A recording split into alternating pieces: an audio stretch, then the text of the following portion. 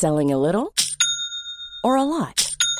Shopify helps you do your thing however you cha-ching. Shopify is the global commerce platform that helps you sell at every stage of your business. From the launch your online shop stage to the first real-life store stage, all the way to the did we just hit a million orders stage. Shopify is there to help you grow. Shopify helps you turn browsers into buyers with the internet's best converting checkout. 36% better on average compared to other leading commerce platforms. Because businesses that grow, grow with Shopify. Get a $1 per month trial period at shopify.com/work. Shopify.com/work.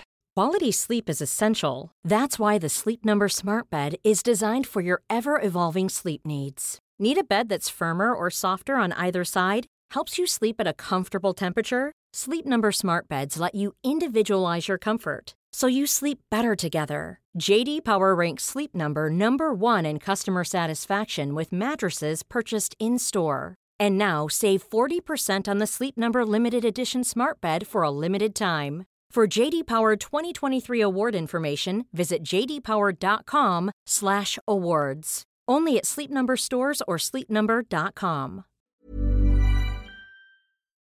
Avsnitt 17.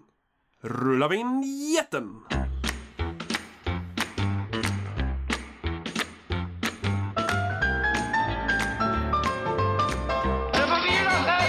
Hej och välkomna till Du får vila sen. En passiv podd om ett aktivt liv med mig, Daniel Eggmannen Ekberg. Denna veckan är jag frisk.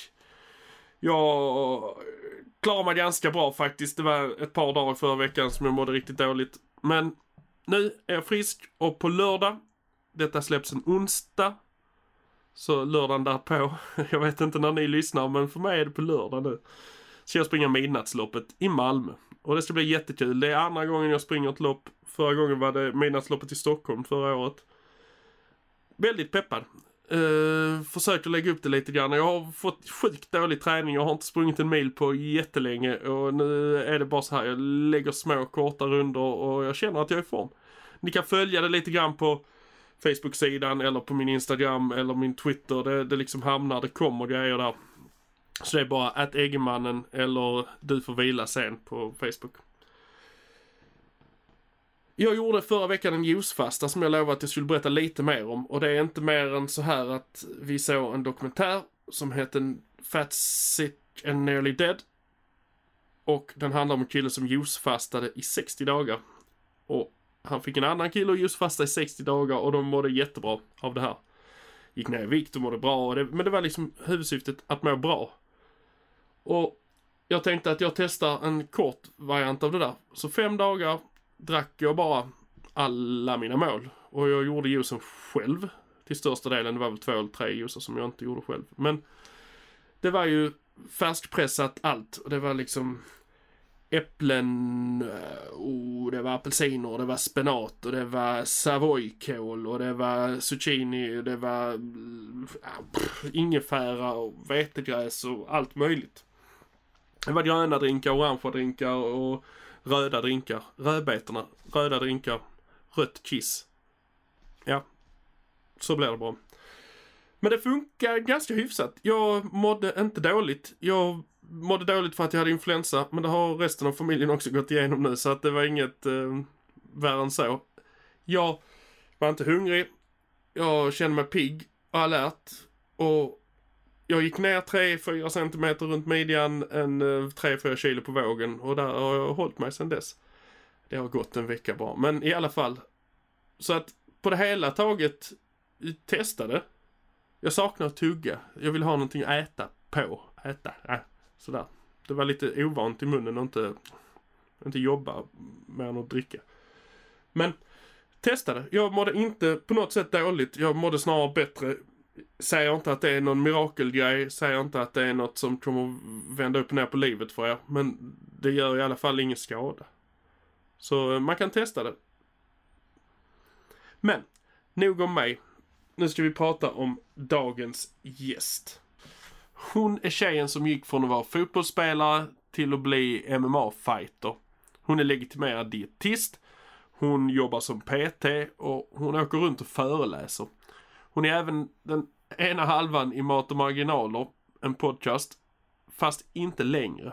Hon har bestämt sig för att lägga all sin tid på sitt projekt Maxa din förbränning. Det kommer ni höra mer av under intervjun. Men från hennes kök en dag för cirka en månad sedan, jag ger er Jill Holmström.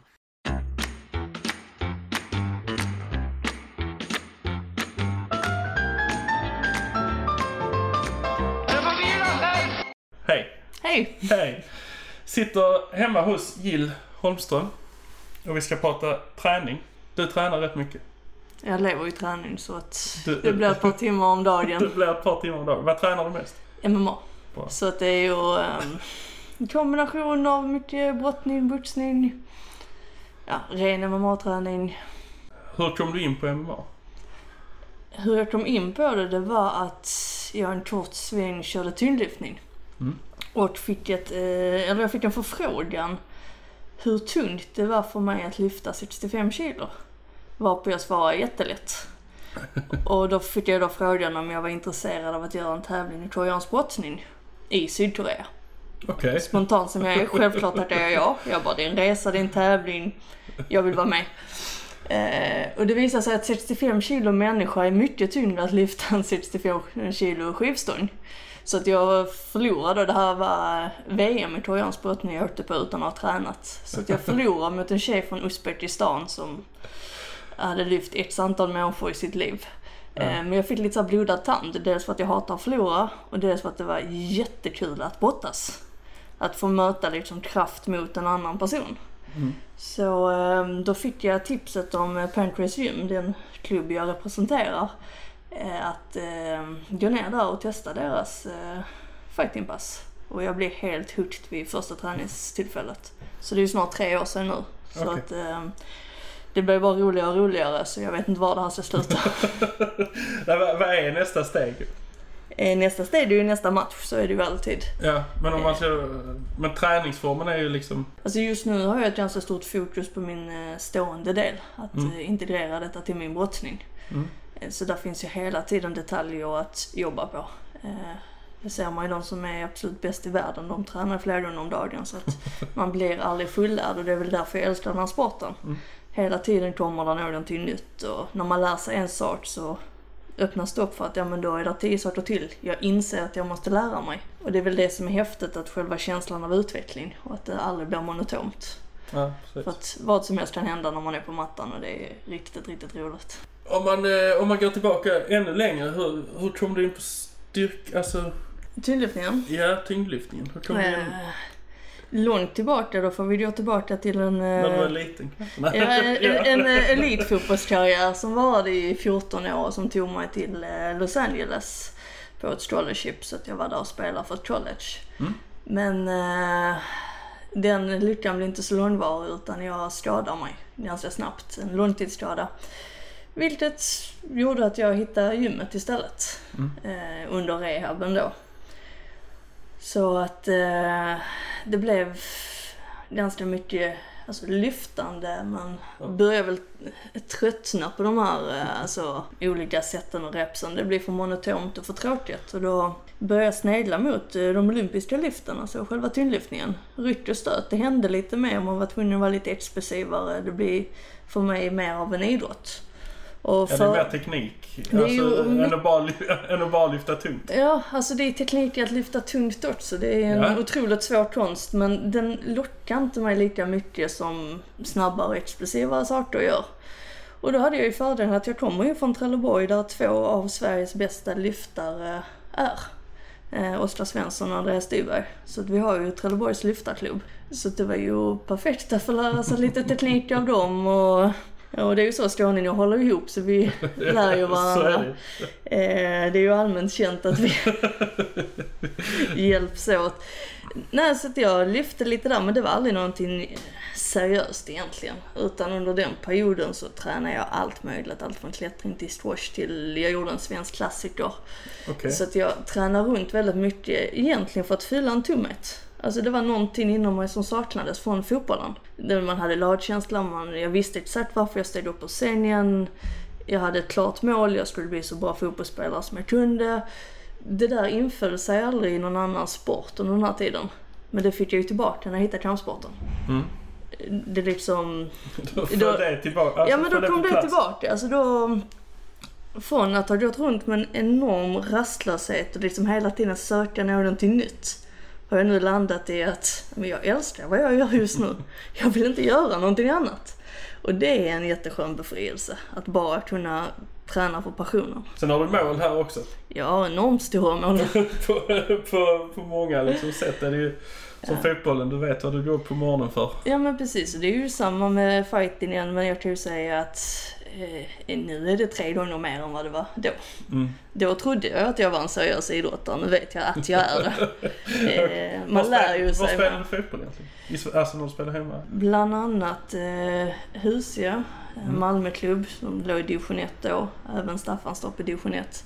Men jag började ju min karriär i Trelleborgs FF med killarna. Och sen gick jag över till IFK Trelleborg, så att jag har varit runt i en del klubbar, för det blir ju så när man ska upp i divisionerna så var jag en vända i Veberöd också. Runt på småhålorna. Det är inte så långt emellan, så det är inte... Ja, men när man är 14 och börjar lira i Veberöd som ändå tar en timme. Ja, det är en bit att ta sig. Så är man väldigt tacksam över att man har föräldrar som ställde upp och hjälpte en att köra en till träningarna, och även lagkamrater som var äldre som hade kört upp på den tiden. För som sagt, 14, man tar sig inte jättelångt på egen hand. Du vet ju, du cyklar inte Trelleborg med heller. Nej, och bussförbindelserna däremellan är ju ganska obefintliga, så att...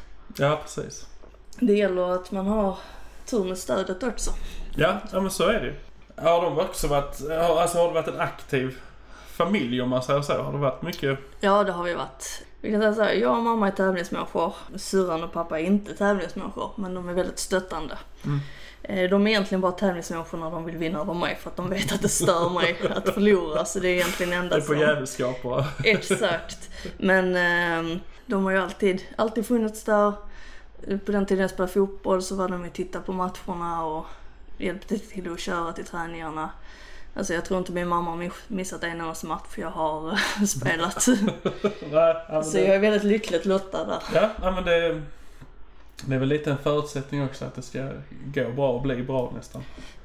Alltså jag är ganska övertygad att det går båda vägar, men alltså det gör det det är absolut ingen nackdel att få ha stöd. Det är, som sagt, det är någonting jag är väldigt, väldigt tacksam över.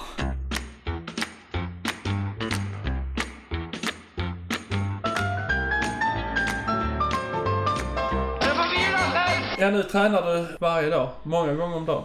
Tränar många gånger om dagen, men inte varje dag. En av sakerna jag har lärt mig efter ett antal år som elitidrottare, det är att jag vilar när jag behöver vila. Alltså jag vilar inte på kommando, att nu måste jag vila en gång i veckan. Liksom.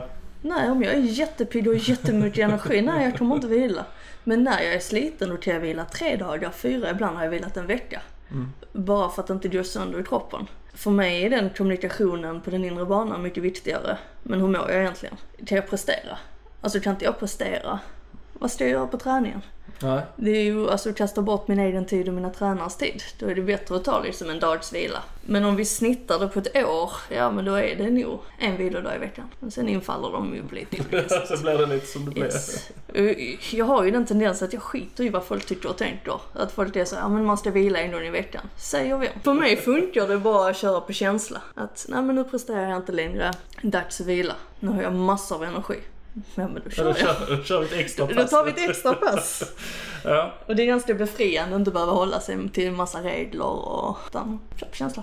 Du måste ju träna, för att träna MMA så måste du träna en massa olika grejer. Du måste ha styrka, alltså kondition och hela. Vad är roligast? Sparringen. Sparringen, det är förstås.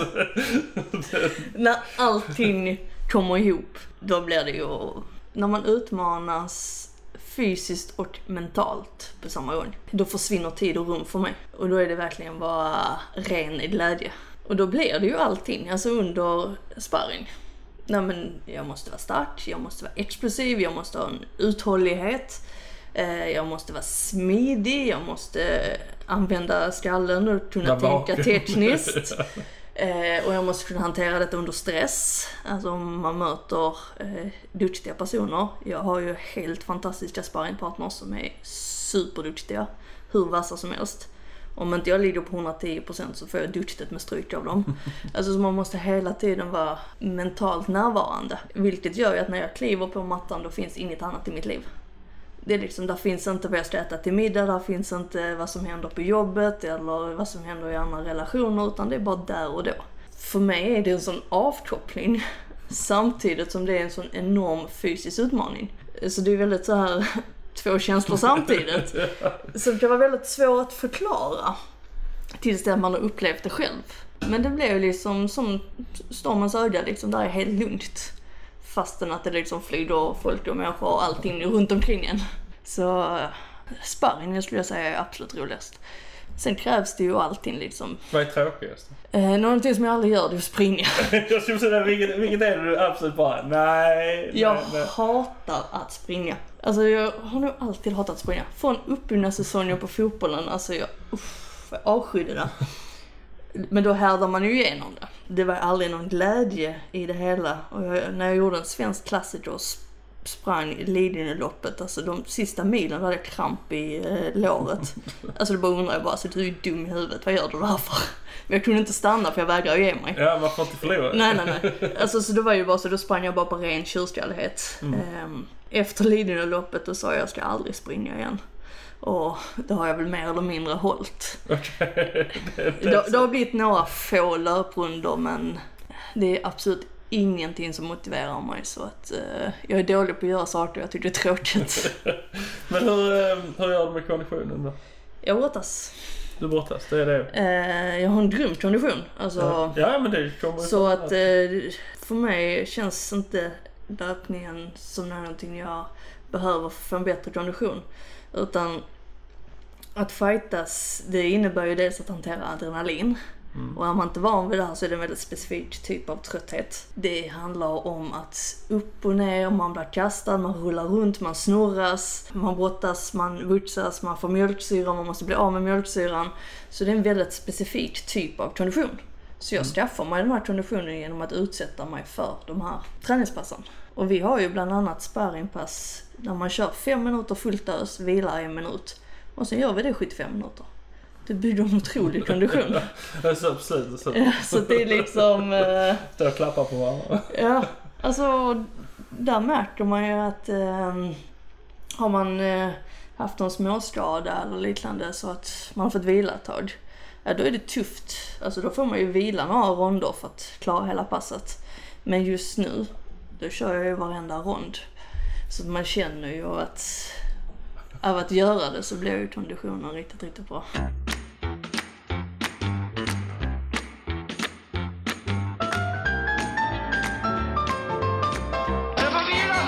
Men sen så håller du på med något annat också vid sidan om. Yes, jag är ju legitimerad dietist.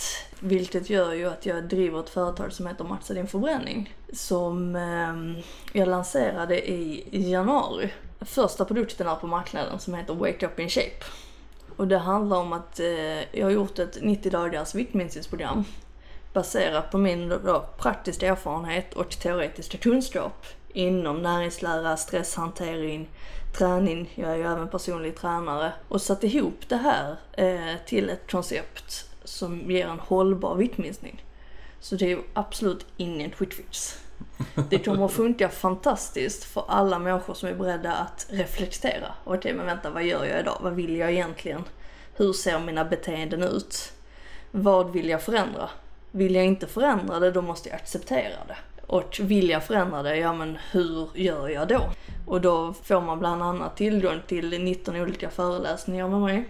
Som jag då har spelat in, plus då praktiska övningar, hjälp med recept och hjälp med hur man ska tänka och hur man ska strukturera upp det. Så att det här är ett superroligt arbete. Och det är också fantastiskt att se feedbacken som trillar in. Att det är mycket så här bara, men jag har varit mätt hela tiden, ändå har jag rasat så här mycket i vikt. Och de bara, men jag har behållit styrkan. För mig är det väldigt viktigt att det inte är en siffra på vågen. Utan att du får en förändring men du behåller din muskelmassa, du behåller din livskvalitet. Eller till och med förbättrar den i de allra flesta fallen. Att man får inse att nej, men det här med viktminskning, det behöver inte vara så jobbigt. Du ska inte bli hungrig. Det ska inte vara en massa förbud. Utan det handlar om att lära sig vad ska jag äta mig mätt på. Och vad är kanske inte så strategiskt smart för en viktminskning. I vilka mängder ska jag äta.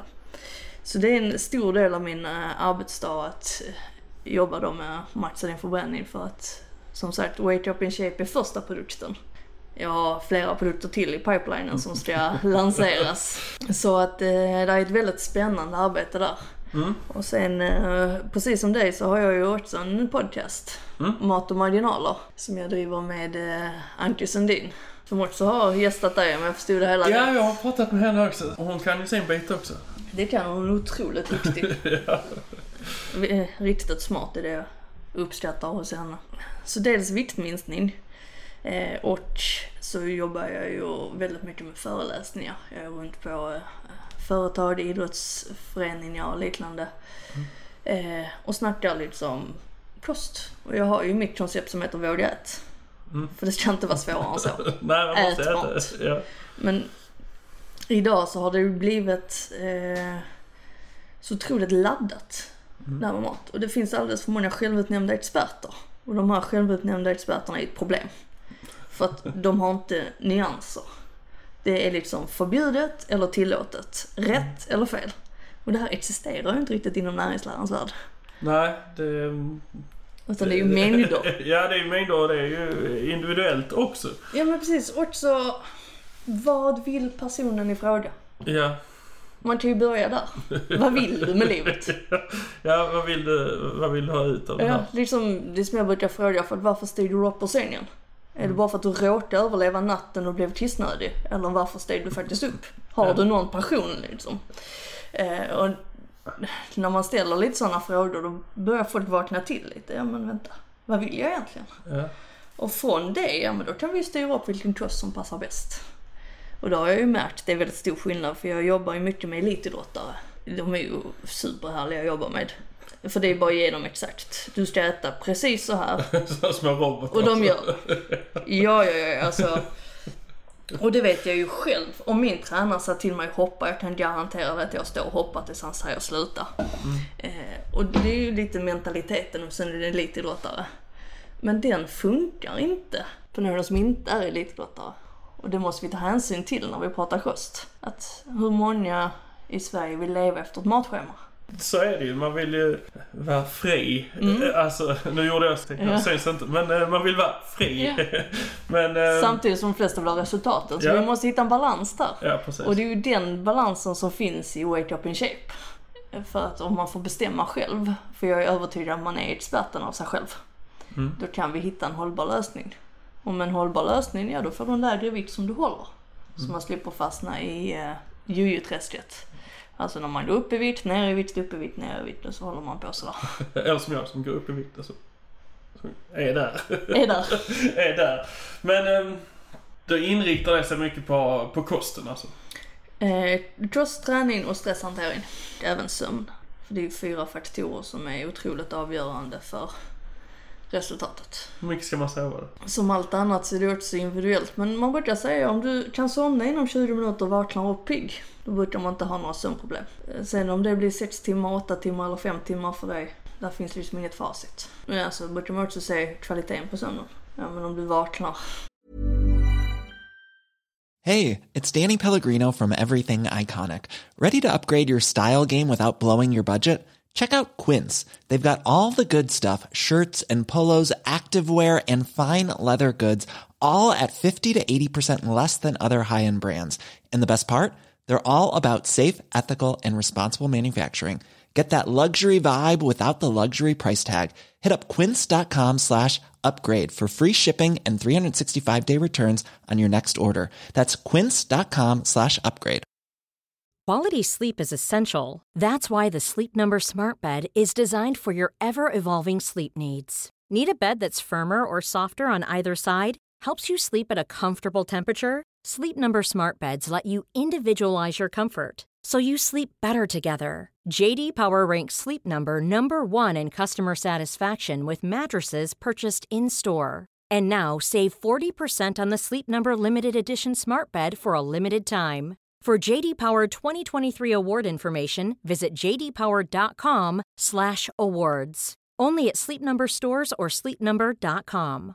Want flexibility? Take yoga. Want flexibility with your health insurance? Check out United Healthcare Insurance Plans. Underwritten by Golden Rule Insurance Company, they offer flexible, budget-friendly medical, dental, and vision coverage that may be right for you. More at uh1.com. Och liksom vänder och vrider en under timmen. Ja, det var kanske inte högsta kvalitet. Du får lägga 13 timmar. Ja, men precis. Så att allt är relativt. Ja, men så är det ju. Men vad viktar du mest i det? Är det kosten? Kosten är en otroligt stor del. Ja, det känns som att det är liksom... Ja, absolut. Du kan lägga de andra på hög där igen och så liksom... Ja, men kosten och själva beteendeförändringen. Att få inse sitt eget mönster. Men låt säga sötsug. När får jag sötsuget? Vad har jag gjort då? Var det för att jag åt väldigt lite till lunch? Så att det är någon form av överkompensation. Alltså, eller är det bara vanans? Eller är det vanan? Eller är det ett tristessätande? Du är så uttråkad så att du äter istället. Så kan det också vara. Eller ett tröstätande. Som också är vanligt idag, att man äter för att döva känslor. Och då vet vi att socker och fett är en fantastisk kombination. För att det slår jackpot i hjärnan. Alltså för det blir ju endorfin och serotonin och dopamin som är alltså signalsubstanser. Som gör oss lugna, trygga och får en falsk känsla av lycka. Men det är ju ganska kortvarig. Så då måste du ju liksom konsumera mer och mer och mer och mer. Så det är ingen hållbar lösning.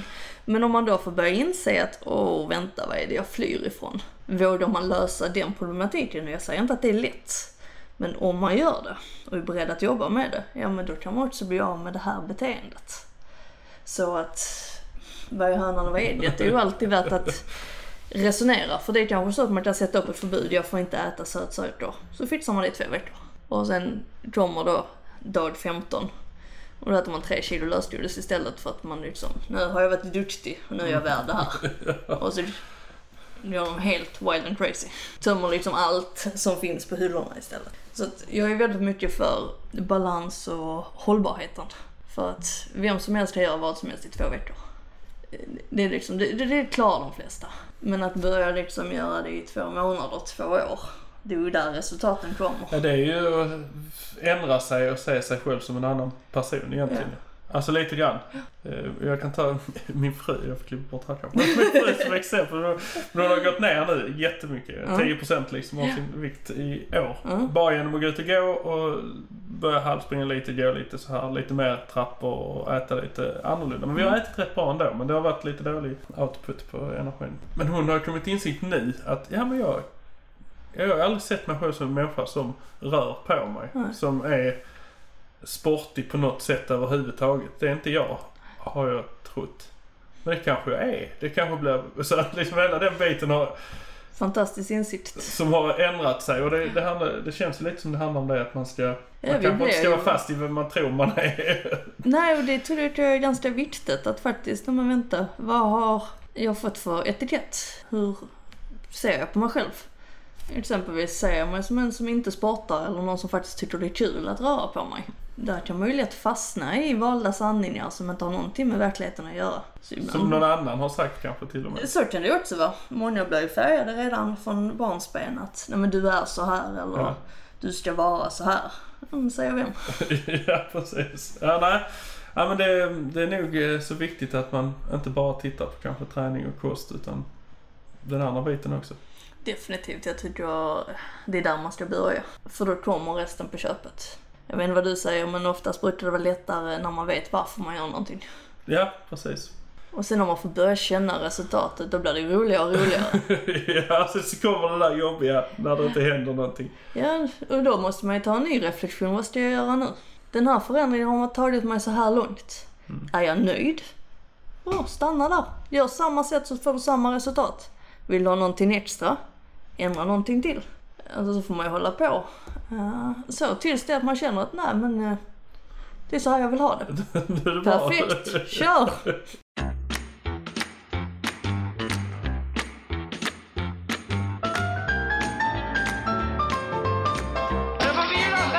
du som håller på med det här, kan du gå och handla och träna och gå och alltså kan du göra något utan att tänka på hur effektivt det är, hur bra det är och hur detta påverkar, och kan du slappna av från den biten och bara vara, du kanske inte vill det heller, men förstår du vad jag menar? Riktigt bra fråga. Jag kan säga att mycket går ju på autopilot. Alltså att jag vet ju ungefär hur mycket energi saker och ting innehåller. Så att jag behöver inte aktivt tänka på det, utan det är liksom det bara radas upp för mig. Det här så. Ja, men desto en sort jag har upplevt själv att om jag jämför mig själv nu med 10 år tillbaka. Tankeverksamheten jag la på mat och träning då, det var ju hur många timmar som helst om dagen. Nu gör jag istället. Vilket gör att det är ganska mentalt avslappnande. Jag vet vad bra mat är. Äter jag bara det så blir det superbra. Jag sitter liksom inte och räknar på detaljnivå. Du sitter inte med kaloritabellen och så? Absolut inte. Så. Utan det är liksom så här, det här är bra mat. Jag äter tills jag är mätt. Sen är det inte mer med det. Samma sak träning. Jag vet att det här är bra träning. Bra, då kör jag. Däremellan, då leder jag hela tiden på att umgås med vänner, jobbet, ha kul. Så att det har faktiskt blivit mindre tankar desto bättre jag har blivit på sakerna. Ja, för att annars kan man ju vara lite den här att man nästan låser sig, att man vet hur, om du ska gå på Slackline Jenny till exempel, och så bara, ja men det här är bra för mig för att om jag gör på det här, alltså om jag gör så här så blir det mycket bättre än om jag gör så där som jag egentligen skulle tycka var roligare, så, men jag gör så, alltså. Men just om vi tar... svårt att bara göra saker kanske. Ja, men just Slacklinen är ju ett bra exempel, och för de som lyssnar som inte vet vad Slackline är så är det ju ett jobb på lina som jag då och Jenny Adolfsson utmanar varandra i. Och vi har fantastiskt kul. För att Jenny är ju en otroligt idrottare. Alltså hon är ju grym på alla sätt och vis. Både som idrottare och som person. Men vi tar fram det där härliga tävlingsmomentet inom oss båda. Så varje pass vi kör på Slacklinen så blir det lite av en tävling. Vem kan göra flest utfallssteg? Vem kan hoppa längst till trädet? Vem kan gå längst baklänges? Men det blir ju med en glädje och väldigt mycket skratt. Så när jag går på Slackline då är det bara så här, förstå i stund. Du blir lika glad för att hon går längre än dig? Det blir jag inte. Okej, det var inte så himla kul. Men det blir ju liksom kul i själva tävlingen, men självklart båda av oss vill ju vinna. Det märker alla som har gått Slackline måste någon gång. Men det är på ett väldigt kärleksfullt sätt. Men det blir inte så att jag tänker att men nu ska jag få in lite mer av publikerna. Nej, det gör jag inte. Du kan koppla bort det. Alltså. Ja. Då handlar det bara om att jag ska ta ett steg till för att det blir roligare att vinna. Så jag har ju väldigt mycket glädje i vad jag gör. Alltså tycker jag inte det är kul, då gör jag inte det. Så i det avseendet kan jag vara lite av en slacker. Att jag gör det jag tycker är roligt. Om jag hatar en uppgift, det är det största sannolikhet att den inte blir gjord. Okej. Ja, men då gillar du det du jobbar med i alla fall. Jag älskar vad jag jobbar med. Eftersom du gör det. Jag har ju skapat det själv. Alltså jag har ju skapat min egen arbetsmarknad just av den anledningen. Att jag vill göra det jag tycker är kul. För att om jag får leda in passion och hjärta i det hela, då tror jag att jag blir som bäst i mitt jobb. Och alltså jag har inte en tråkig dag på jobbet. De jobben tackar jag nej till. Ja, så enkelt kan det vara. Ja, och så inte gör livet så svårt. Nej, precis. Men när vi pratar tävling som på Slacklinen, men när man pratar MMA, om man går in och ska tävla mot någon, så ser man folk, nu är det bara, jag tävlar inte med så, jag håller inte på med sånt, så att, men så ser man folk, det gäller boxning, alla kampsport sådär, där du ska slå ner den andra typ. Och så ser man efteråt, klappar om varandra, jättegoda vänner, trevligt. Ja. Jag tror inte jag hade klarat det, inte för att jag får stryk, utan för att jag skulle behöva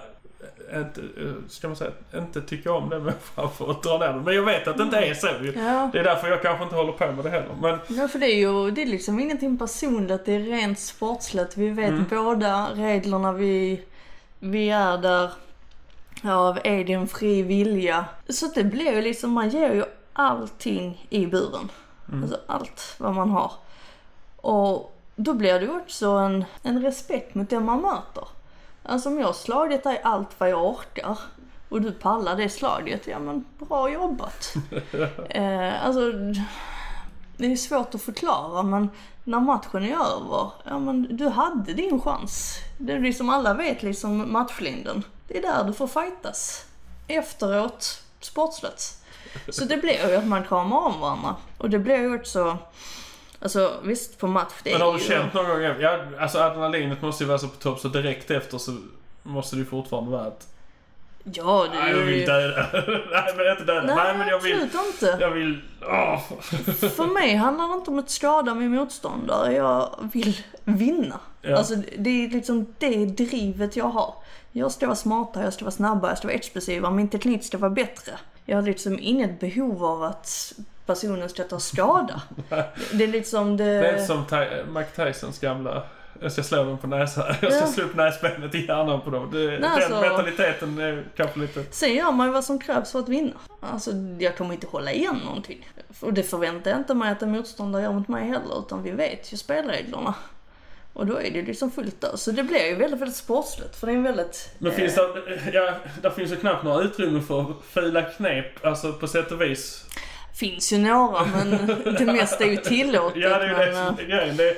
Men visst, alltså peta i ögonen är ju förbjudet. Och det skulle ju ställa till det ganska... Alltså mycket om du fått finger hårt inkört i ögat. Det har ju förekommit både avsiktligt och oavsiktligt. Det är väldigt snabbt hänt. Vi har ju små tunna handskar med öppna fingrar så att... Ja, det är ju ett ögonblicksvärt, sen har du det där. Men det är ju inte som fotbollen. Alltså fotbollen är helt ärligt så mycket fulare. Ja men det är ju det. Alltså, det är så många tjuvknep. Alltså, så att... alltså fighten är ärligt. Du står öga mot öga. Alltså, ja, reglerna är vad de är. Alltså... De är vad de är och du vet vad som gäller, annars är du inte i en bur. Medan fotbollen, alltså man fick ju armbågar mot både nacken och ansiktet. Man fick slag i ryggen, man fick knä i baksida lår, folk stämpla en, folk sparka en över hälsenorna. Det var superfult. Alla tröjdragningar, det är ju fult och det är otroligt osportsligt.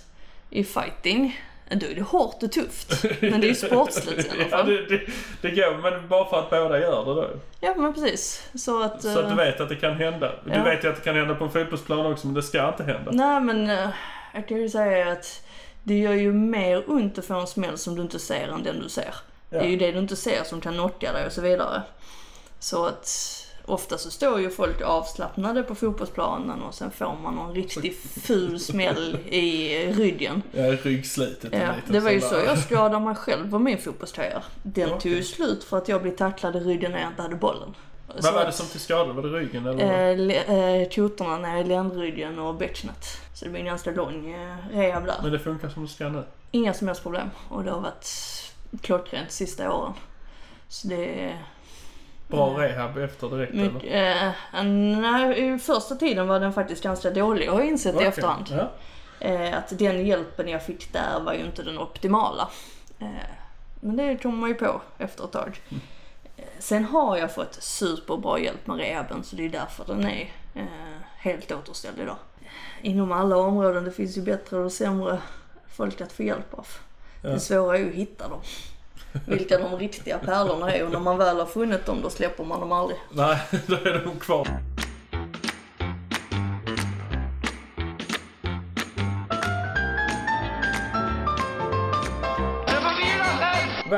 Vad är det vanligaste felet folk gör? Du är pet och folk kommer till dig av olika anledningar.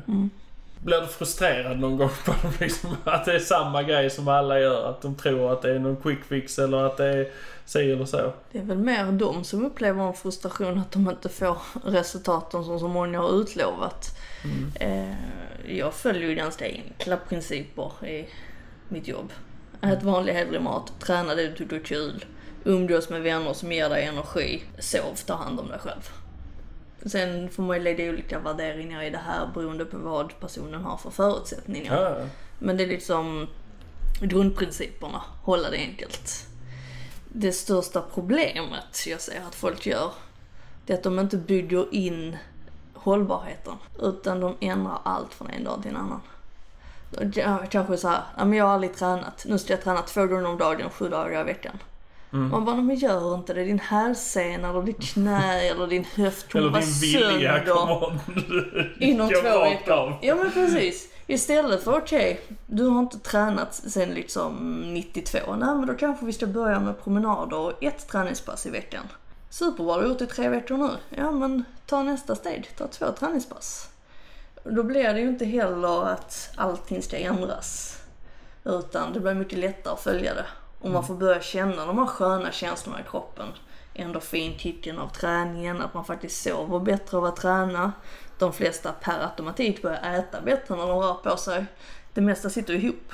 Ja, det är skuldkänslan att nu har jag rört mig. Ska jag förstöra det genom att äta? Ja, kan man som motivator.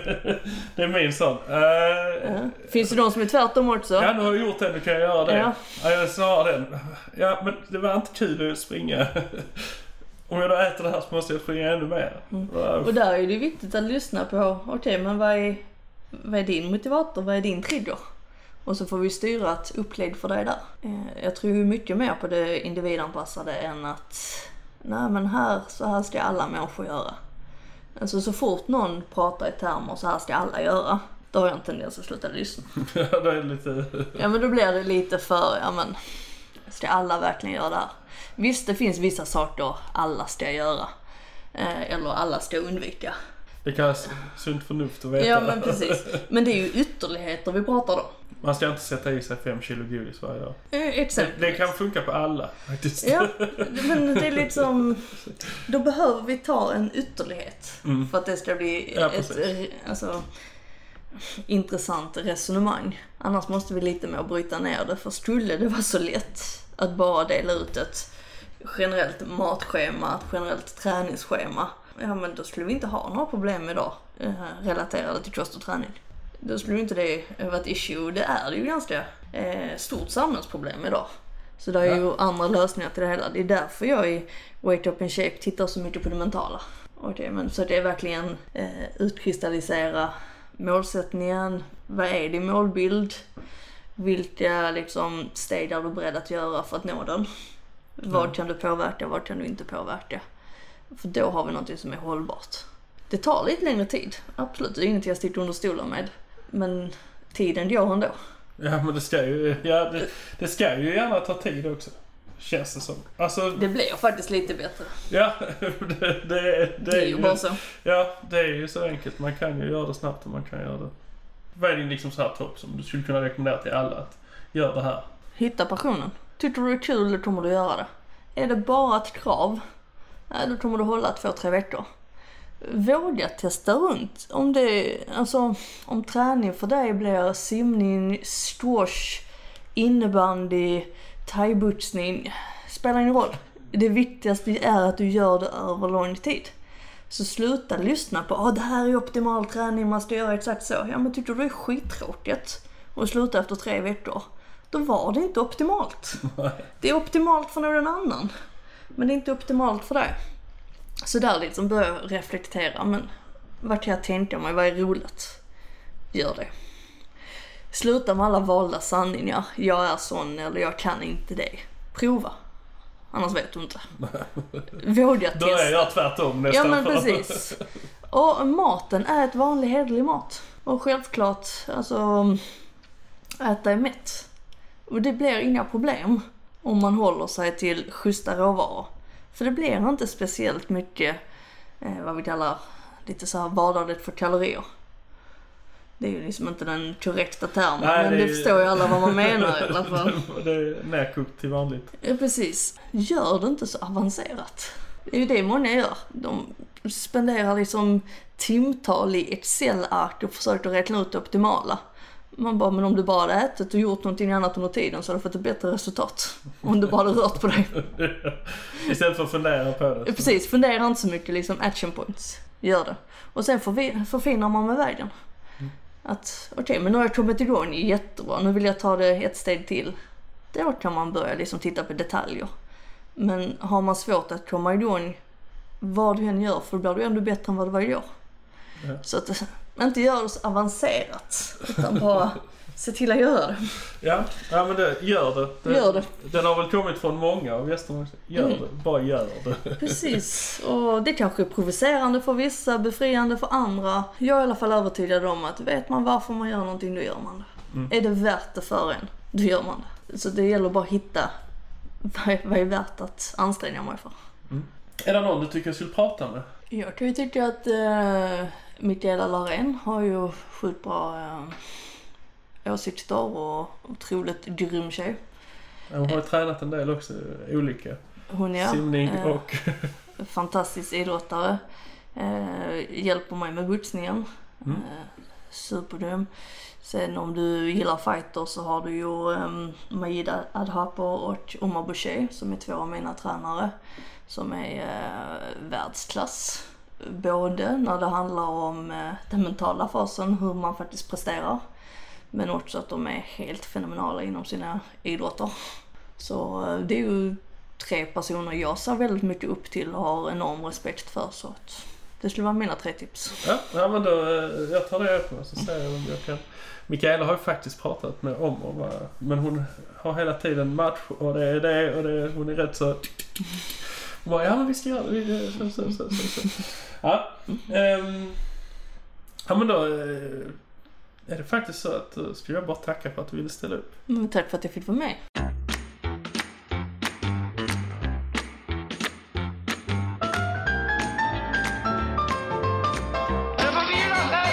Jajamensan, där var det 17 avsnittet mellan 2 skåningar. Jag hoppas ni hängde med på allting vi sa och att ni förstod oss. Men jag tyckte det var ett jättetrevligt samtal. Det är lite kortare, lite intensiva, men Jill skulle iväg och träna och jag ville bara verkligen ändå prata med henne. Det var jättegivande. Gå in på maxadinförbranding.se.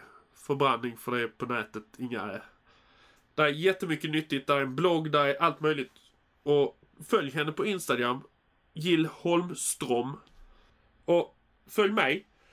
Berätta för mig vad ni tycker. Jag blir så himla glad varje gång någon säger att det är bra. Det känns fortfarande lite overkligt att jag gör det här. Men jag är jätteglad för det och jag lär mig supermycket. Jag håller på att liksom samla ihop det här. Så att, ja, jag är så taggad varje gång jag liksom sitter och klipper. Men jag hoppas det märks. Jag hoppas ni tycker att det är intressant. Jag tycker själv att jag lär mig mycket och det är viktigt för mig. Och sen hoppas jag att det kommer ut till er också. Men nu ska jag inte snacka mer, utan jag ska släppa iväg er. Och tills nästa vecka, kärlek och respekt. Sprid ordet. Hej då!